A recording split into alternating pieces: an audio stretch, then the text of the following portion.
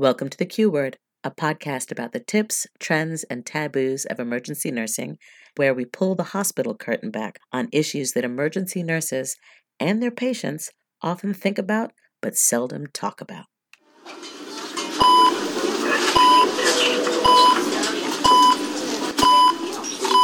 You found the Q Word Podcast.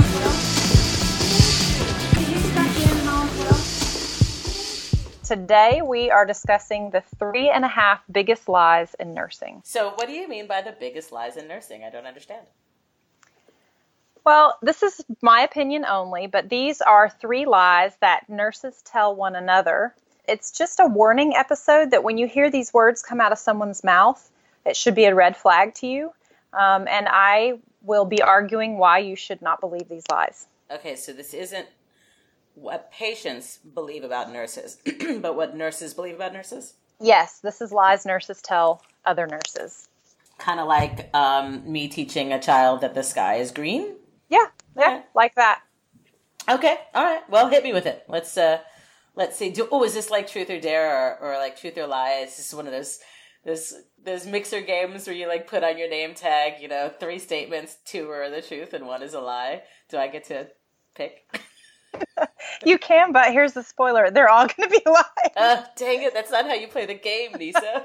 Sorry. I didn't know. All right. I didn't know. All right. Well, go ahead and start lying to me. I know how much you love doing that. This is the first lie. If you have been a nurse for even a short amount of time, I guarantee you have heard someone tell you this and try to convince you of this.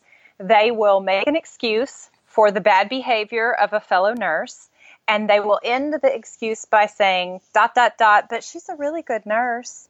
So let me give you some examples. Okay. You have a coworker who cannot seem to show up to work on time. They are chronically late. People put up with their bad habit and say, well, I know that they're always late, but they're a good nurse. It's okay, they're a good nurse. Similar for the ones who call in all the time, call into work and don't show up to do the job. So in nursing, when you show up late, nurses can't just clock out and go home at 7:08 when the shift ends. If there's not someone to receive the patients, you can't leave patients unattended. So by you showing up late, it causes a domino effect that impacts me after I've done my 8-hour or 12-hour or 24-hour shift. Mm-hmm. It impacts the patients and it impacts the entire flow of the department. So this is a big deal.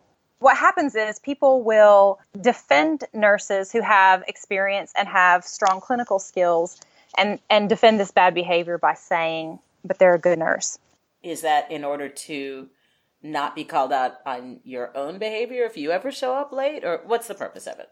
So this is where the lie comes in. The lie is that being a good nurse is just your clinical or just your experience. And my argument is that in order to be a good nurse, you have to be solid clinically. You have to have some level of experience, even if it's a novice level of experience. And you got to show up on time and you got to come to work. There's a worse version of this, and this is the version that you hear it most often in. You have someone who's very gruff. You have someone who's jaded. You have someone whose bedside manner leaves something to be desired. And someone will say, well, yeah, she's a little crusty and she's a little jaded, but she's a really good nurse. Yeah, I know she seems pretty abrupt, and I know she's kind of short with people, but she's a really good nurse. I worked in the elementary school system for a while, and we had a 5th grade teacher who hated kids. She just hated kids. And I was like, what are you a teacher for? These kids can tell you hate them. And everybody would say, yeah, she's really gruff. The kids don't like her. But, she's a great educator. But I didn't think she was actually educating the students at all because they hated her. Like, she was horrible. They didn't want to go to class. They felt oppressed. Wasn't a good situation. And the thing is, my argument about why this is a lie is that you have to have the total package. You have to have the bedside manner. You have to have the teamwork attitude. You definitely have to have strong clinical skills. You've got to have the attendance record. In order to be considered a good nurse, you've got to have the whole picture. So when a red flag should go up when someone is defending someone's bad behavior and then wraps it up with, but she's a good nurse. It can also be he, by the way, but he's a good nurse. No, they're not. They're not. It's a lie. So what do you do to correct that behavior? Audience, the face that she is making right now shows that she was not prepared for this question. Well, no, I think that you do a podcast where you're trying to argue that good nurses are the total package. I remember the person who taught me this. It was a chief nursing officer. I'd heard this lie over and over again. I believed the lie. And she was the one who said, no, wait a minute now. That's not true. In order to be considered a good nurse, you've got to have more than just one or two elements. It's got to be the whole thing. And it was a light bulb to me. I think that this lie is sort of woven into our nursing culture, and it needs to be unraveled. So you can flip the script and say, yeah, she's great clinical and she's great with her patients, but she's never on time, and that makes her not the best nurse. Would that be an accurate assessment? Yeah, that's right.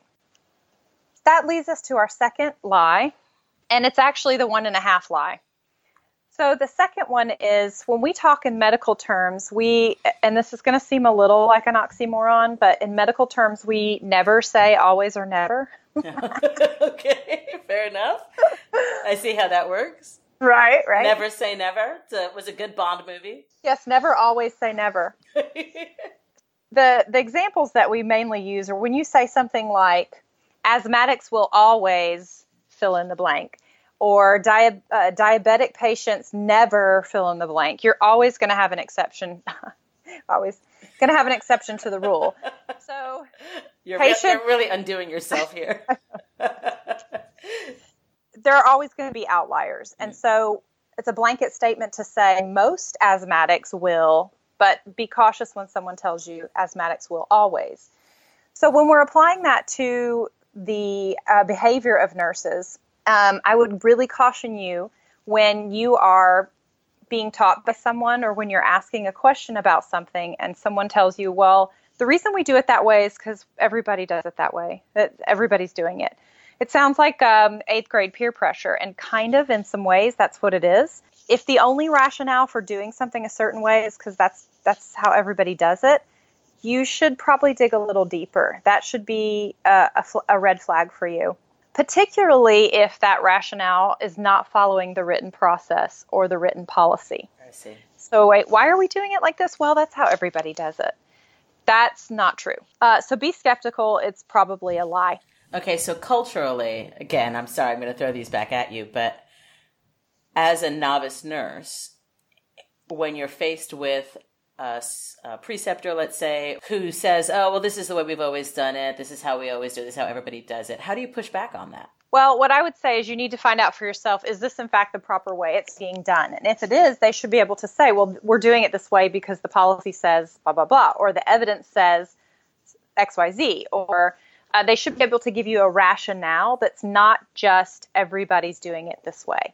Okay. If you're saying, why does the policy say this, but we're actually doing it this way, that's when you're going to hear, in all likelihood, well, that's just how everybody does it. So the converse of this lie is kind of closely linked to it, and that is why it counts as the half of a lie, because it's so closely related to the other one. And that is when you hear them say, well, no one does it that way. Okay. I know the policy says that, or I know the procedure says that, but no one really does that. Then you should be equally skeptical, and it is probably a lie. There is a sort of a footnote to this. Let me explain it by giving you an example. In the last 5 to 10 years, we have realized that putting Foley catheters in patients can be a detrimental thing. So we've always known that the minute that you put a urinary catheter into someone's bladder, you've just created a superhighway for bacteria.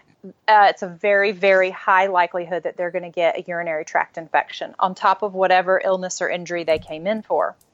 And it used to be the culture that we put Foley catheters in just about everybody.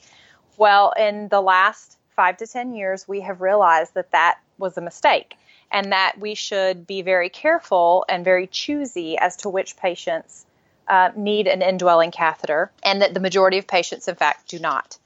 One of the ways that a department that I worked for decided to monitor this or manage this was by saying that anybody who was putting a catheter into a patient had to get the approval of the charge nurse.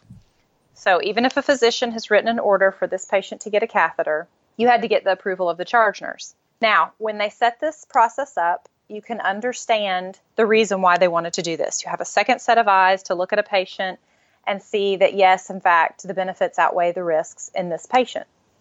However, the charge nurses received no additional training as to how to decide which patients warrant it and which patients don't. Okay. There was no way to document this conversation that you've had with your charge nurse. So if I go to the charge nurse and say, hey, Dr. Jones wants to put a Foley in Miss Susie Q in bed 12, the charge nurse is like, okay. And that's the end of it. There's no log to document it. There's no place in the computer to chart it. There's no role to sign in. And there's no, therefore, accountability. Okay. So as a nurse, what you have just taught me is that you've put very low priority on this process, because whether I do it or not, there's no record of it. Whether we have that conversation or not, no one's following up. So nurses quickly realize, I mean, this is a waste of my time. It's a waste of the charge nurse's time. And they triage it down off their to-do list. You mean the asking for permission from the charge nurse? Right. So if the charge nurse just automatically says, yeah, fine, go for it, it becomes less important than taking somebody's temperature. I mean, you at least write that down, right? That's right. But you don't write down whether or not you checked with the nurse as to whether the Foley catheter should have been inserted. Well, there was no process for it. So where do I write it down? Do I write it down at the charge nurse's station? Do I write it in the patient's chart? It really doesn't belong in the patient's chart. Is there some third place where it needs to go? Is there an email that needs to be sent? The process was never clearly defined. So nurses abandoned it because it just seemed like it didn't have a high priority for the people who made the policy. So therefore, why are we going to waste a few minutes of precious time to follow this policy? So in the end, the fact was nurses tried to do this. They tried to follow the rules. They tried to follow the policy, but quickly abandoned it because it was inherently going to fail by design. I see. And therefore, really, truly, no one was doing it. No one really was doing it. But it requires a deeper dig to find out, wow, this policy was sort of or this process was ill-defined from the beginning and needs to be tweaked if we're going to make it work. So months later, when management looks at it and says, gosh, no one's doing this. Why is no one doing it? Well, people were trying to do it, but you just have no record of them trying to. And so, yeah, in the end, no one really was doing it. How did these miscommunications start? Is it some bureaucrat that makes the decision that this new policy needs to be implemented, but then it isn't rolled down the proper channels so that it's implemented effectively? Right. And my recommendation for things like that, because new information that impacts patient care and nursing care comes out all the time. And so one of the best ways that I have seen that these kinds of changes successfully work is when you do what's called rapid cycling. So for the next week, any Foley that you put in, you're going to get approval from the charge nurse, and he or she is going to write it down on this log. And in a week, we'll come back and say, you know what, that was a huge pain to have it in writing. Let's do an email instead. And you just kind of rapid cycle. All right, for this following week, let's try it again, but let's do an email instead. So rapid cycle trial, including the people who are the end users, is how you make something succeed like that. Nurses want to follow policy. Nurses want to do the right thing for their patients. So you have to build it so that they can. Okay. And then they will. It's like the Field of Dreams. Yeah, that's right. Build the policy. Build the policy. They will do it. They will insert the catheter. So, Lisa, when you think of professions that you can think of who have the lowest morals or the lowest trustworthiness, what kind of professionals do you think of? What kind of professions, generalized professions, do you think of? I don't know any personally, but I believe that assumption is generally made about lawyers. Lawyers, okay. Do any others come to mind? Oh, goodness. How many people am I going to get into trouble with if I say college professors? No, I can't say that. That's not accurate. What about the people in Washington, D.C.? Oh, politicians. Yeah. What about when you go to buy a new vehicle? Oh, goodness. Look at me. I'm so trusting. You're right. Used car salesmen definitely have that reputation. Right. So and there's a Gallup poll that is conducted every year where they ask around 800 adults about the most trusted and the least trusted professions in the United States.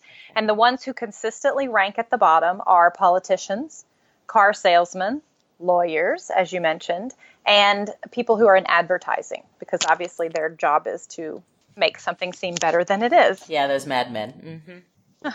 Those are the professions who are at the bottom end of this Gallup poll.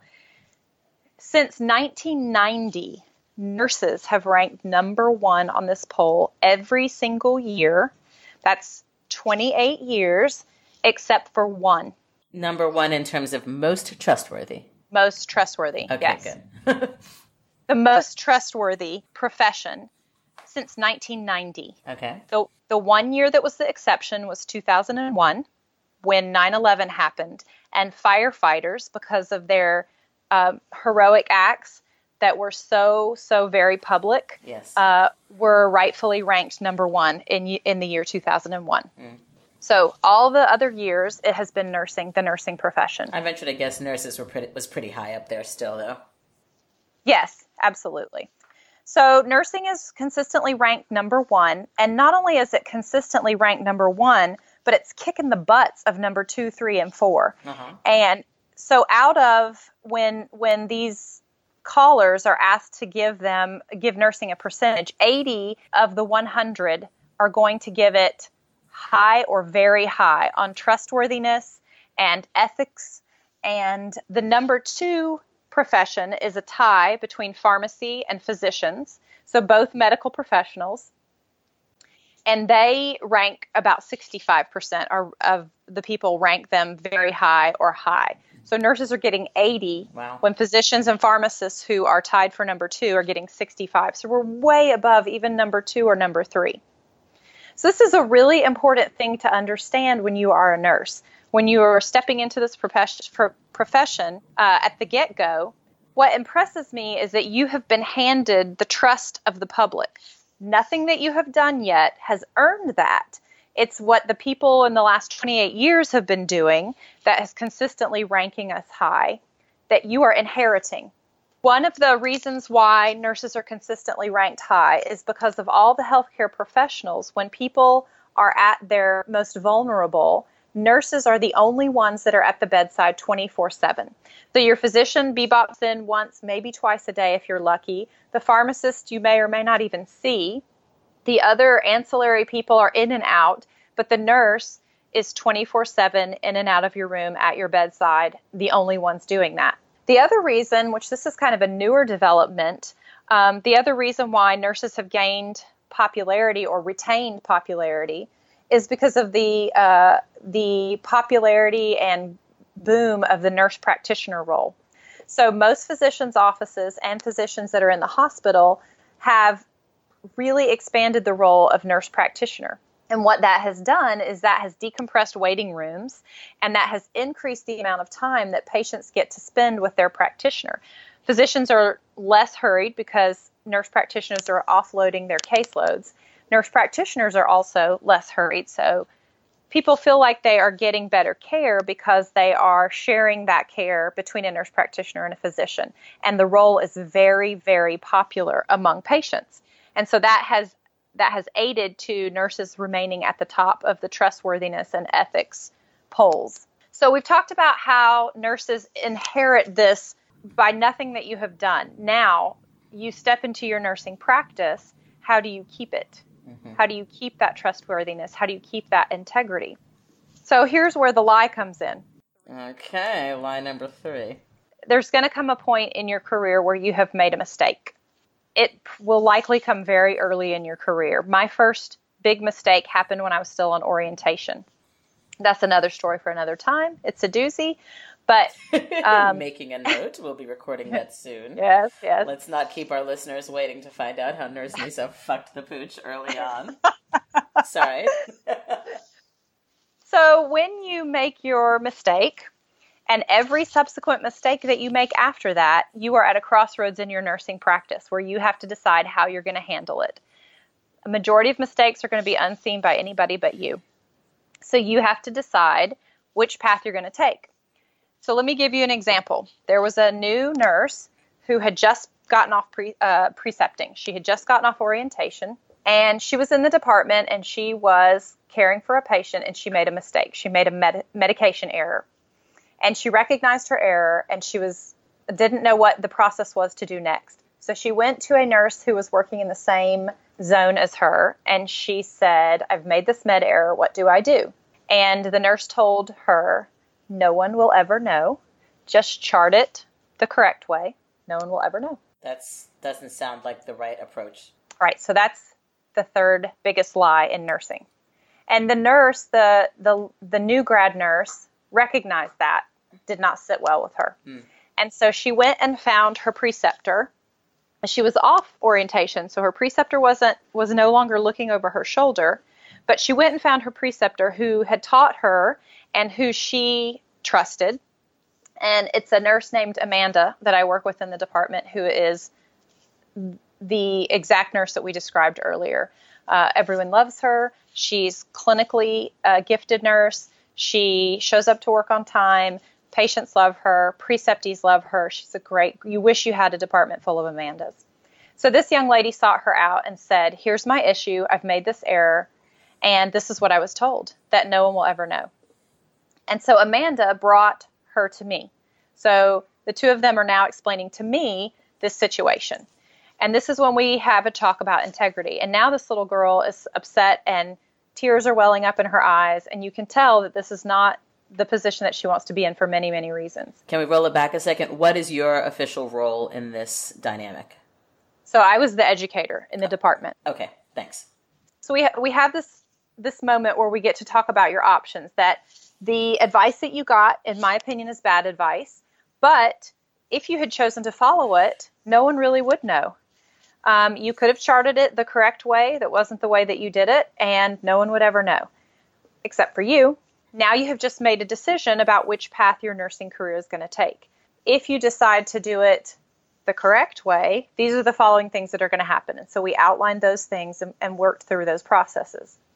Now let's flip the story on its head and rewind to when I was that girl. So when I had just gotten off of orientation, remember on orientation I already made my first med error. Now I'm off orientation and I just made my second med error and I recognized it. I went to the charge nurse, she was the night charge nurse, name is Michelle, and I explained to her, Michelle, I've made this med error, what do I do?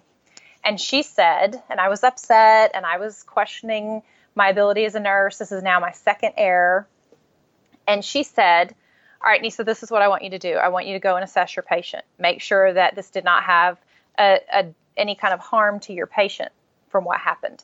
And then I need you to call the physician, see if they want to make any orders to adjust what has happened. It's likely that they won't, but you need to let them know as a courtesy anyway.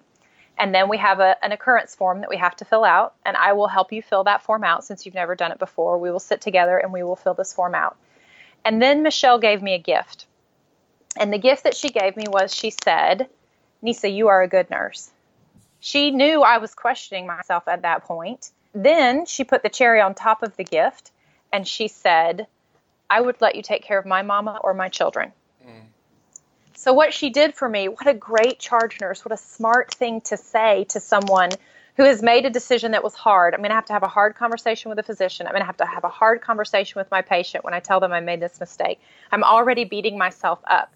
And she just salvaged my integrity by saying, you did the right thing and I trust you and I would let you take care of my closest loved ones. What a smart thing. What a great charge nurse. I had a assistant director who taught me that the only people who are not making mistakes are the people who are not doing any work. Oh, yeah, that's a really interesting way of looking at it. Probably makes sense. So we are human as nurses. The idea is to be vigilant enough and be careful enough that the mistakes that you make are small ones and can be reversed or rewound.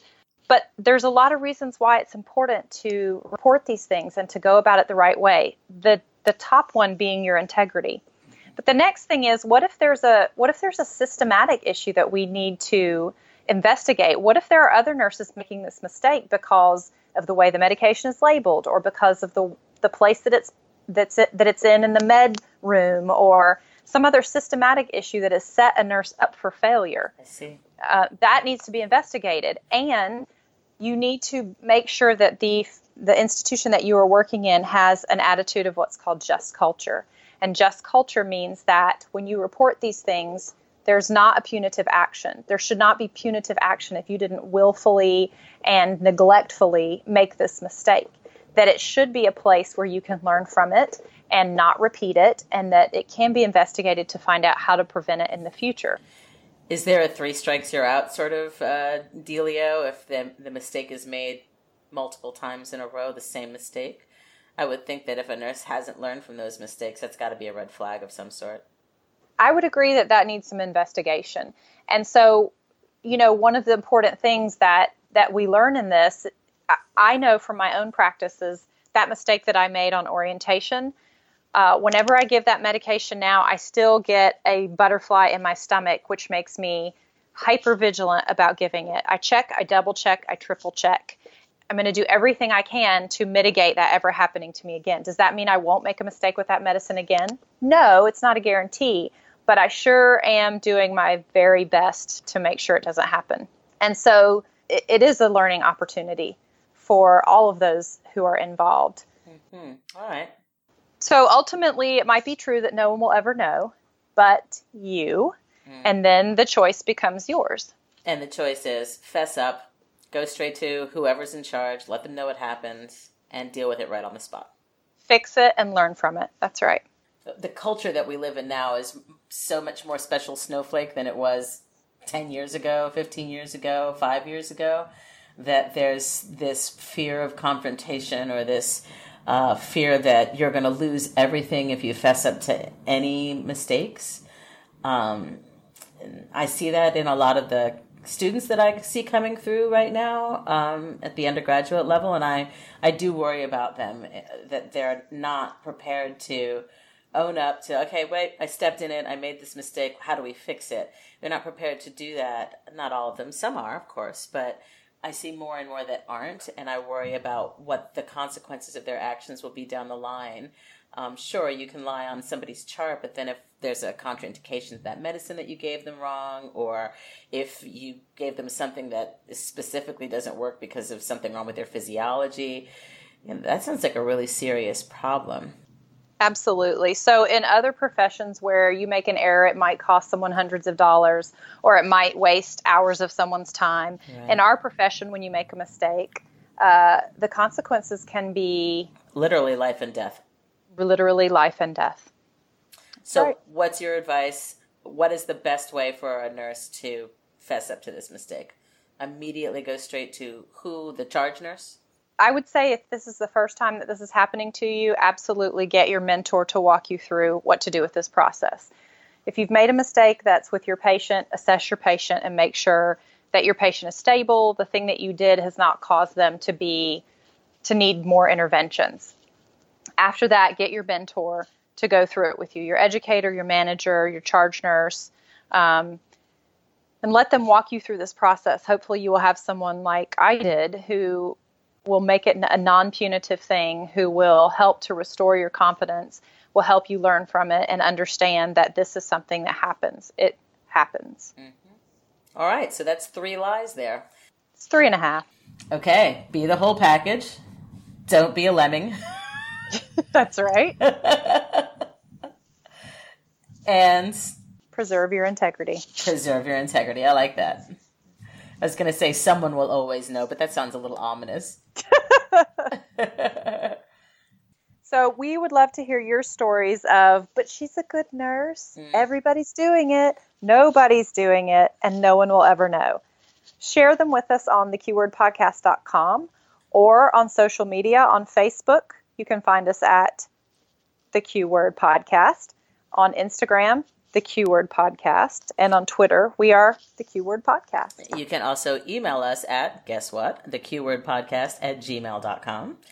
And we would love it if you would rate us on iTunes, Stitcher, Podbean. Those are the only 3 that I know. I'm sure there are a lot more. Give us a 5-star review if you like the podcast. You don't have to write a review. Nobody cares about those, but we would love to see your 5 stars because those make us happy. We like to pluck them off the internet and weave them into our hair, and then we sing happy songs about how popular we are. So thanks for all the information, Nyssa. I will try to keep an ear out for those lies and hopefully know what to do if I hear them. Okay, good job, Lisa. Good job, Nyssa. Bye. Bye.